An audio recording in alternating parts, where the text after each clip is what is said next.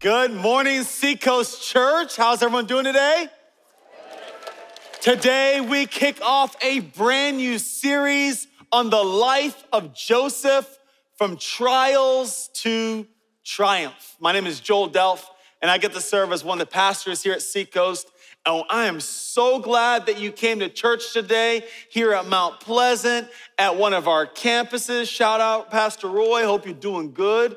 I believe you look good today, Pastor Roy.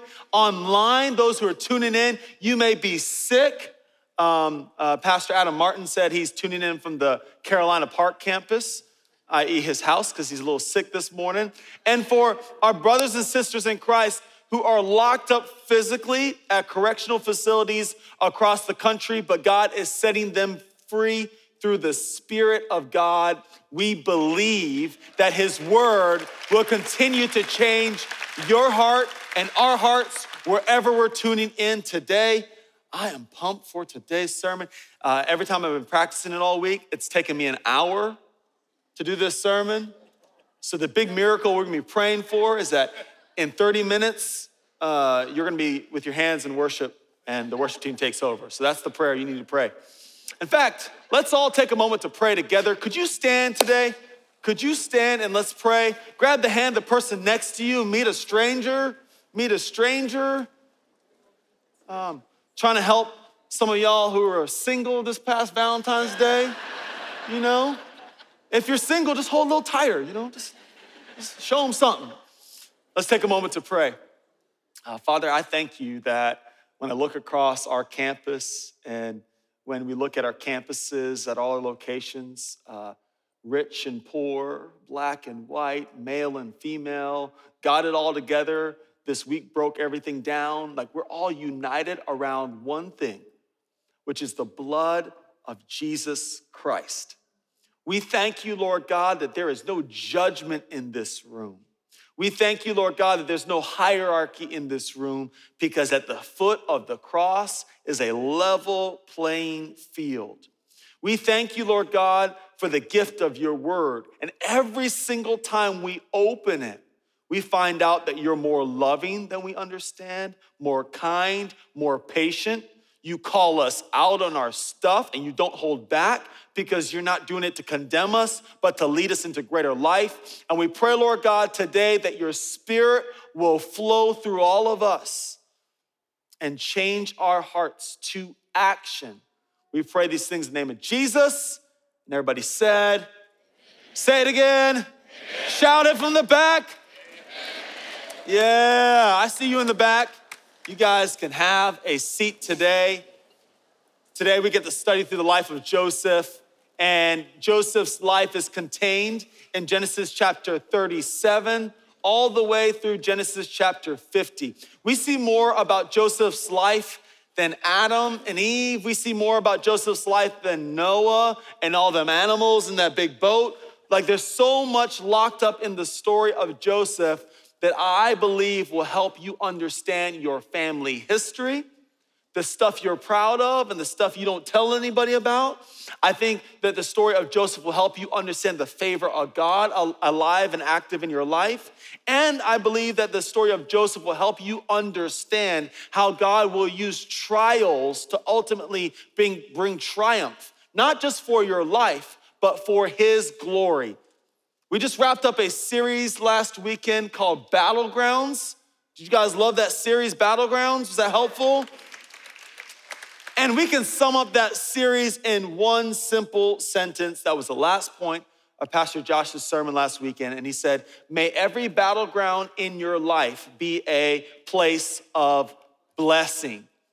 And I thought that was so great to sum up that series and tie it in a bow. And that's my prayer for you, that every battleground you're facing right now will one day be known as a place of blessing. I think we've got a picture of my in-laws that if you could find that and pull that up. This is my in-laws a few weeks ago, right before a service. They were in town. They live in Nashville, Tennessee. And my in-laws are amazing. Maybe when your in-laws come to town, you pray, like prayers of like, God, I hope they survive this time. Like, I'm not lying. when my in-laws come in, I say, yippee, they're here. They're amazing. And they've been amazing since day one. And I'll tell you why they're amazing. So if you are an in-law, like a mother-in-law or father-in-law, wave at me. This is free. This is an in-law tutorial. This is why my in-laws are amazing. Write some notes right now. This is for you. You can leave after this sermon. So we're just gonna talk about in-laws. This is your tutorial, in-law training 101. They come to our house and they serve. They clean stuff up. They're kind, they're caring, they stay out of our business. They don't give us uninvited advice. And when they give us advice, it's hopeful. It's not judgmental. It's not like saving up 10 years of stuff. They're amazing.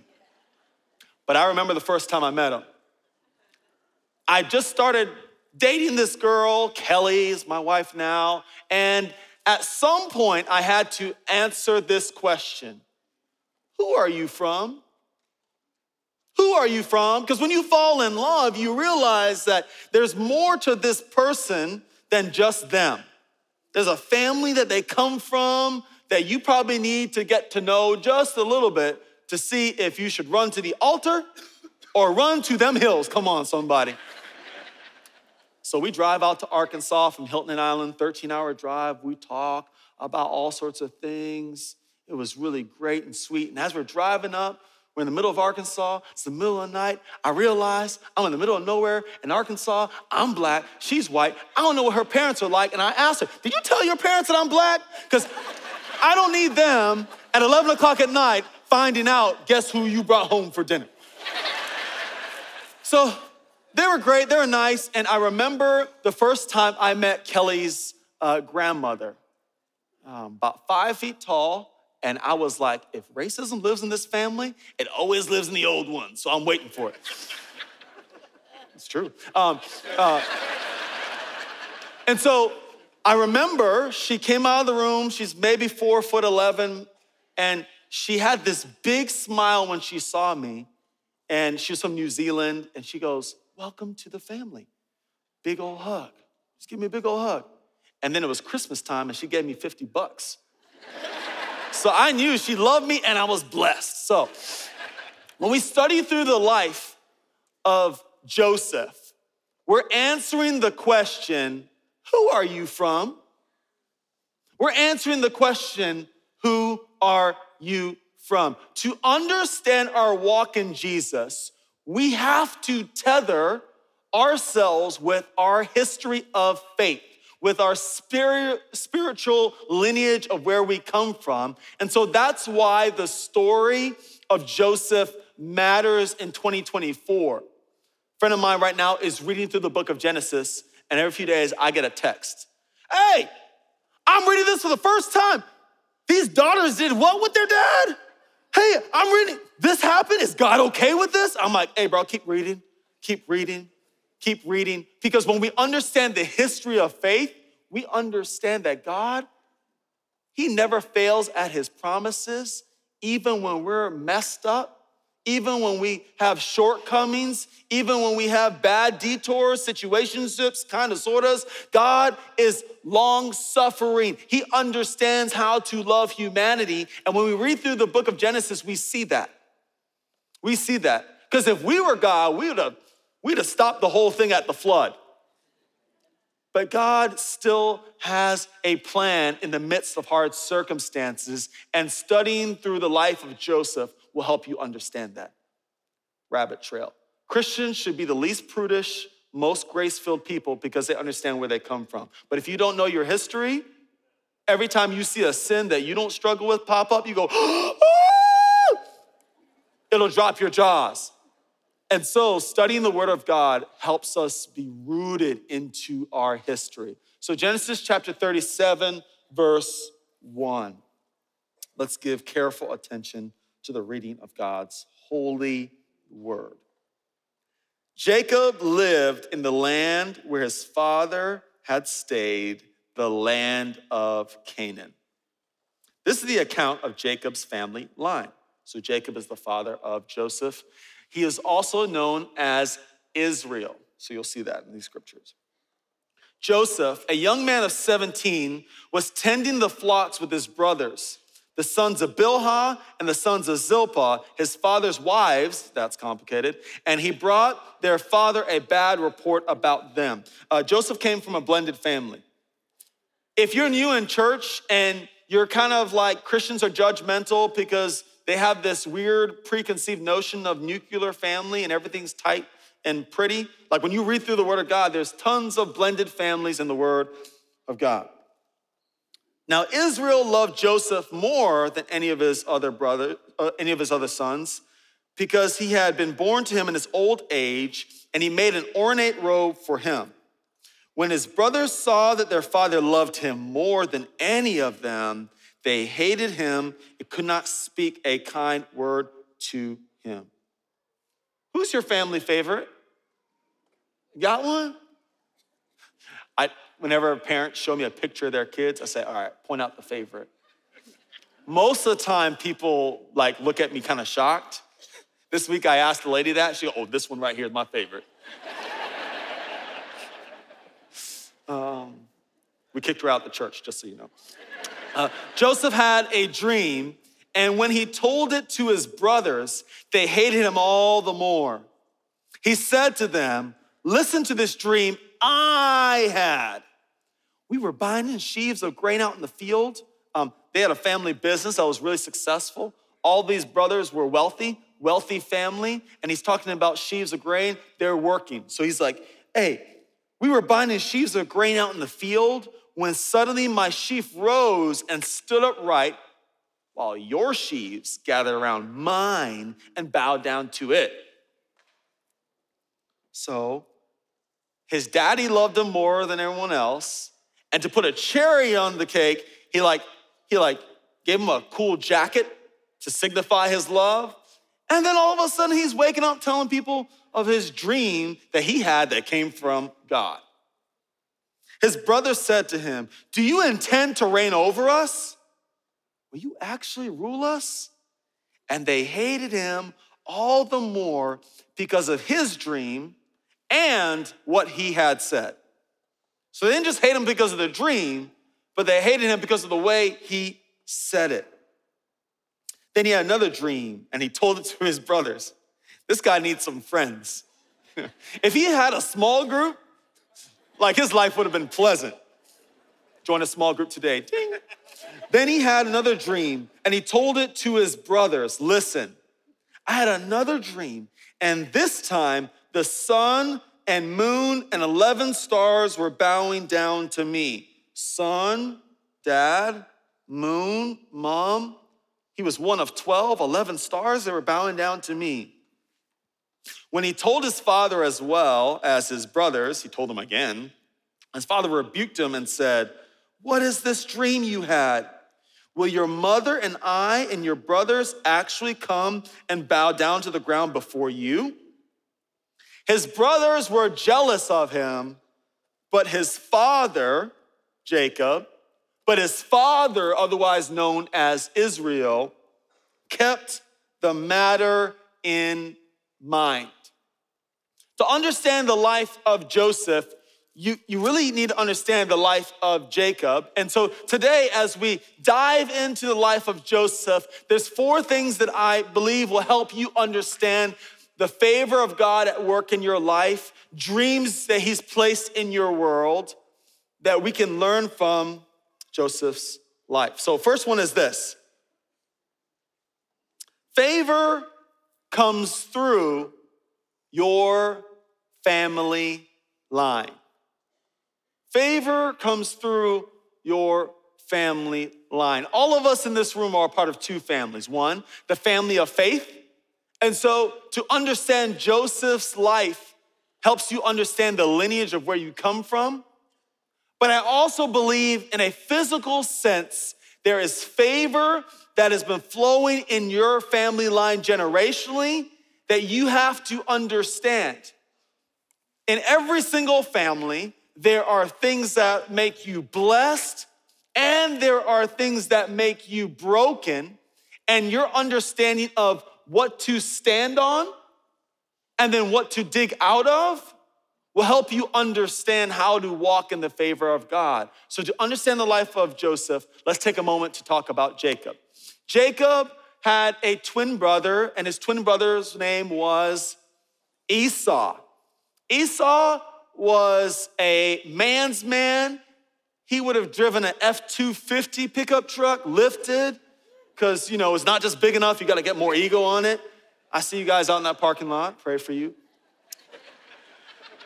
And Esau was a man of the field. He was out hunting all the time. But Jacob, on the other hand, Joseph's dad, he stayed near the house.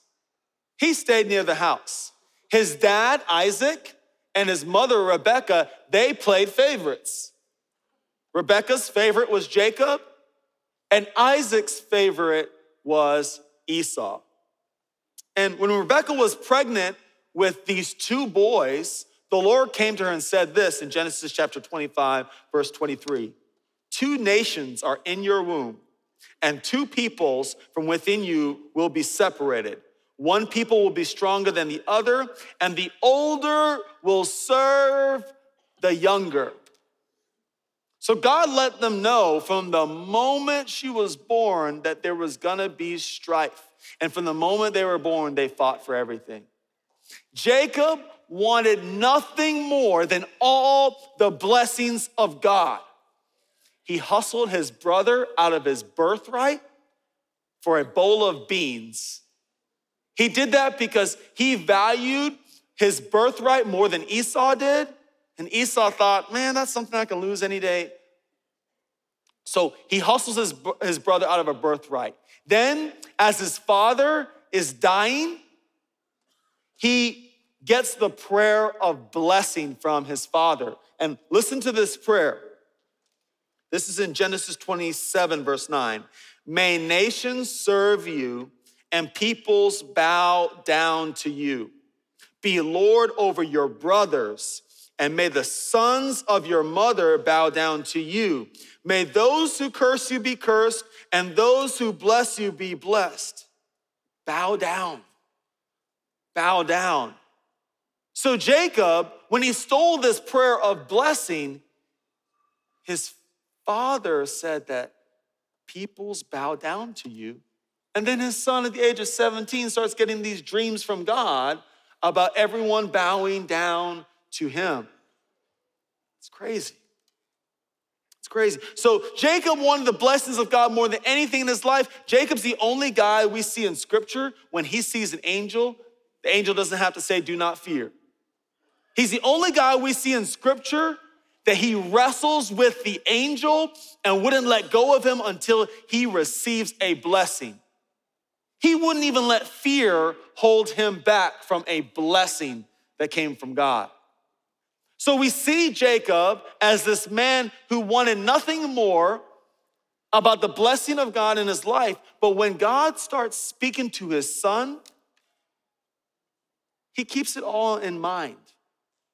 Go back to Genesis 37, verse 11. It says, he kept it all in mind. And so for parents in the house, I want to let you know this. Your kids need you to share your unfiltered history of what God has done for you in your life, because if they don't hear all the stories, they are bound to repeat the same problems time and time and time and time and time again. And so growing up, that was something my dad taught me all the time. Hey man, just so you know, to be a Delph man before Jesus was to be a drunk man. And so for us in the family, other people can have a glass of wine with dinner, but you take one sip, it's gonna send you back. And this is what my father was like before he met Christ. And he told me that story over and over and over again. And it wasn't a scary thing, it was actually a gift, because it helped me avoid a pitfall that we've been falling into as Delph men for generations. I got a lot of problems, but drinking ain't one of them. And if I told you my problems, you'd probably tell me, hey, you probably need to take a little drink just to calm down. Conversely, my dad kept one of the biggest struggles he had in his life from me. And he ended up having to tell me at the age of 31. I'm not gonna tell you what it is, but without him telling me his struggle And when he had to tell me, his struggle that he had been hiding from me was my biggest fear in my life that I didn't even know why I was afraid of it. And so there was a fear about this thing that was locked up in my dad's biggest mistake, and he thought that he was saving me by never telling me. Please tell your children the pitfalls. Because this family, these 12 sons, were so dysfunctional because they didn't understand the pitfalls of the generation that went before them. Second thing, favor often causes friction. Favor often causes friction. Now, Israel loved Joseph more than any of his other sons because he had been born to him in his old age. And he made an ornate robe for him. When his brothers saw that their father loved him more than any of them, they hated him and could not speak a kind word to him. Now, he shouldn't have played favorites, but it says that he loved him more. It didn't say that he loved him and didn't love them. Also, they were all wealthy kids, a part of a wealthy family, that God's hand of favor was on all 12 of them, and he would later use them to be the 12 tribes of Israel. The 12 tribes of Israel come from these 12 brothers who were fighting in the field. And so they're fighting over an ornate robe and what they think is more, and they haven't even understood the favor that's already in their life. When we compare ourselves to others, we can't even see the favor that's in our own hands. Favor often causes friction. When others have it, we can see them as competition because we believe that the favor of God is a finite thing. So February 14th, Singles Awareness Day happens, and you see everyone on Instagram talking about their boo thing and their love that's undying, and you just get so nauseated and discouraged if you're single because you're like, it's never gonna happen to me. But what if you stop seeing the blessings of God as someone else's life as an indicator that you're not blessed, but got actually encouraged by the fact, like, if all these people in love, it's only a matter of time before God brings it to me. But favor often causes friction when we see it in others. But then when it happens to us, when we have favor, we can oftentimes become self-centered. See, Joseph, he couldn't wait to tell everyone the dreams in his life. He couldn't wait to throw on his ornate robe and run up to his brothers and say, hey, guess what happened to me today? Because he saw himself at the center of his dreams. Here's the third point. Dreams often turn to nightmares with you at the center. Dreams often turn to nightmares with you at the center. Then he had another dream, and he told it to his brothers. This is Genesis 37. Listen, I had another dream. And this time, the sun and the moon and the 11 stars were bowing down to me. Like, he couldn't wait to tell everyone his dream because he saw himself at the center of it. What if the dreams God has placed in your life and the favor he's given you in your world isn't for you to be at the center of it all, but for you to be a servant of those dreams? In a few weeks, we have Serve Day coming up. And this is a practical opportunity for all of us to turn from being the center of our world to a servant of the world God has placed us in. Love for you to check out this video.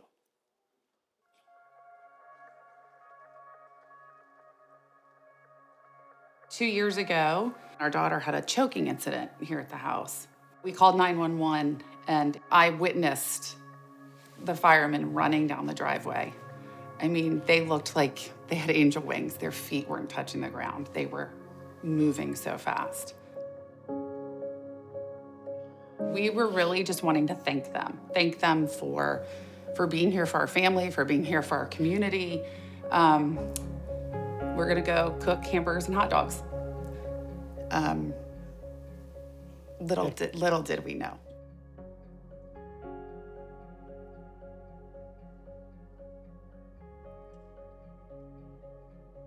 We quickly realized that God had put us there on that day, at that time, to help them through that morning. It was a really tough day as it's brought up a lot of emotions this week. I didn't realize that Serve Day was going to be such a big hit and so needed as it was on the very first day they came to us. You can't walk into a fire station and preach John 3:16. You have to live John 3:16. And Seacoast did that. When you put yourself out there and you go and serve, you just don't know. You don't know what it's going to result in. You don't know who you're going to encounter, what the encounter is going to lead to. Whatever fear, anxiety, or doubt you're having, that's not him. You know, he's not telling you that you can't do these things, so don't listen to those voices.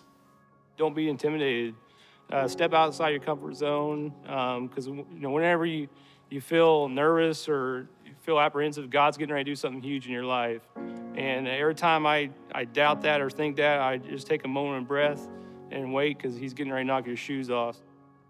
I think naturally God gives people the heart to help other people. Like, we are designed that way, to be in community and to want to help people take that step. I am so grateful for that as a church, even a church of our size, that we are able to, empower people to listen to God and go and do. I love how this family, out of understanding how they've been blessed by the firefighters, said, hey, the least we can do is go cook hamburgers and hot dogs. And when they walked in, they ended up being the pastors of that fire station because of the call they had just come back from. When we get out of the center of our story and start serving others, there's a fulfillment that comes that actually outlasts us generationally. Last point. We fulfill our dreams when we become a servant of them. When we see the trials of Joseph's life hit him, God actually allows a pruning process to be activated in his life. And we see him in prison as a grown man, and two men have a crazy dream. And listen to what he says when he hears about their dreams. We both had dreams, they answered, but there is no one to interpret them. Then Joseph said to them, do not interpretations belong to God? Tell me your dreams. In Joseph's life, the trials that came his way helped him understand that he wasn't at the center of his dreams, but he was a servant of them. And as he chose to see the world around him as a life of service, God kept elevating him to the point that he was the second most powerful man in all of Egypt, and he led Egypt through 14 years of prosperity, famine, and on the other side, they were a more powerful nation than they ever had been. When he started serving those around him instead of telling everyone about his dreams, that is when God began to use him even more. Check this out though. In Matthew chapter 1, we see the genealogy of Jesus.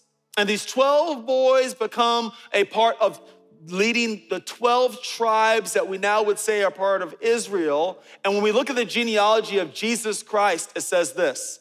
This is the genealogy of Jesus, the Messiah, the son of David, the son of Abraham. Abraham was the father of Isaac. Isaac, the father of Jacob. Jacob, the father of Joseph. Jacob, the father of Judah and his brothers.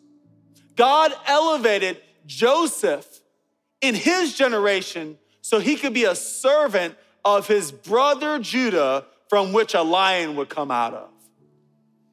And maybe, just maybe, God is placing dreams in your life so you can be a conduit of the blessings of God in generations that are to come. This is what we can learn through the life of Joseph. I want to encourage you through this series to take some time to read through Genesis chapter 37 through Genesis 50. See the twists and turns of what Joseph endured. And maybe it'll encourage your life to know that God is still on the throne and he can still work in your life in the middle of good times, bad times, twists and turns that you never thought possible. Would you pray with me? Father, I thank you so much for the gift of your word, and I thank you, Lord, that it gives us light. We thank you, Lord Jesus, that your promises never fail. I pray for everyone who's in the middle of hard times, would you be near the brokenhearted? Bless us today. May your word never return void. We pray these things in the name of Jesus. Amen.